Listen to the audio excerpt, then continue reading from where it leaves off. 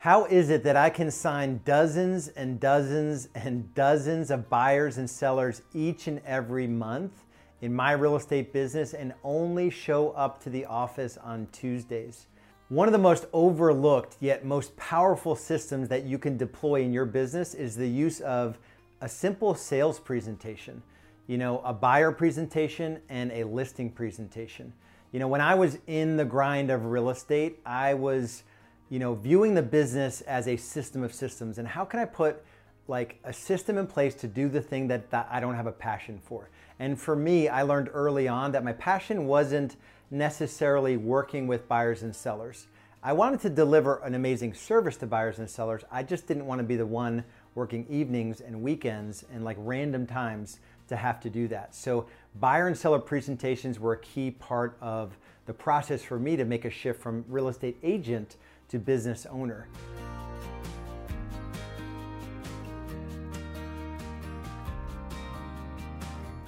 If you stick around to the end of the video, I'm gonna give you a free training, 15-minute training that shows you how to predictably grow your real estate business. And if you like the video, please hit the like button, subscribe to the channel, turn on notifications, and also leave comments. All right, let's talk about, what is a sales presentation? You may be, well, it really doesn't matter where you are in your journey as a real estate agent or team leader.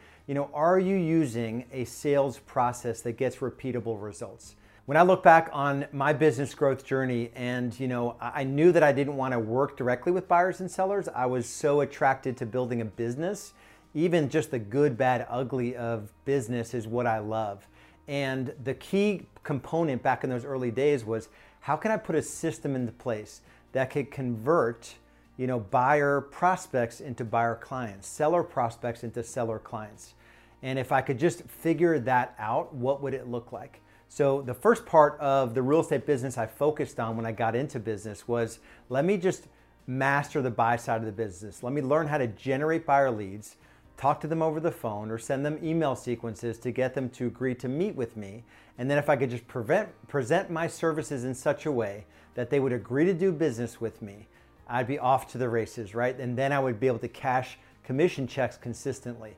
And, so I was committed to, every time I met with a buyer or talked to them on the phone and met with them face to face, anytime they sent an objection my way, I would make note of it literally, and I would make sure I put it into a presentation. So if they talked about commission rates or working with lenders or how do they go about like for sale by owners or new construction, like every part of an objection, I would work into the presentation. So I got to the point where it was like 95 out of 100 buyers I met with would say yes to use my services. I use risk reversal, I use guarantees, I use cancellation agreements, anything you could use to increase the chances that they would work with me and be loyal to me and using me as their real estate agent, I built into a sales presentation. And so that was the buyer presentation. So I mastered that. It gave me the ability to hire a buyer agent and not have to pay them the crazy splits that most team leaders pay their buyer agents because they don't have the systems in place. They just sort of bring these agents in and hope that they'll convert these leads and show them homes and get them under contract, and there's no real sales process. They're not really demonstrating value.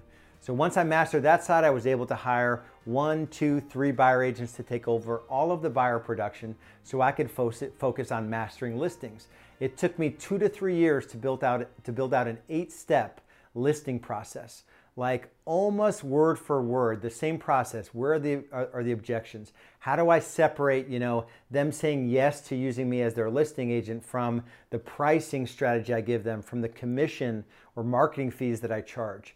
How can I separate all those pieces so I can increase my chances of being successful? And if I could do that on the listing side, then I can bring a listing agent in to take over those appointments and not have to pay them all that much money to do it, because it's a system that gets the results and not the individual agent. And so when you look at your business, your sales presentations, do you even have sales presentations?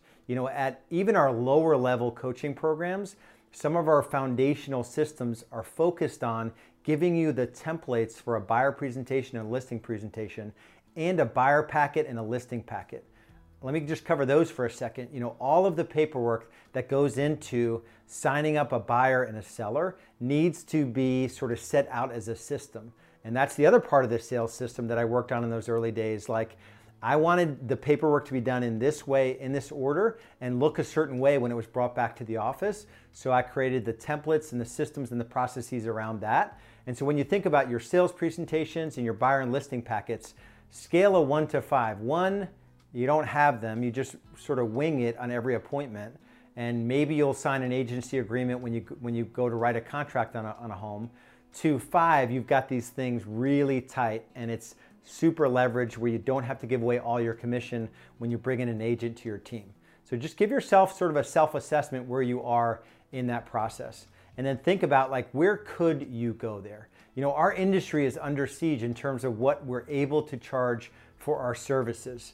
You know, I'm not going to go down the rabbit hole like many agents in terms of just discounting our fees and our services so that we can stay in business.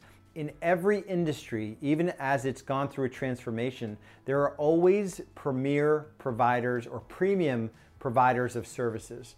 Think of financial advisors that are still in business. Think of travel agents that are still in business. There are still travel agents that make an amazing living. They've just had to pivot how they present their services and the value they provide.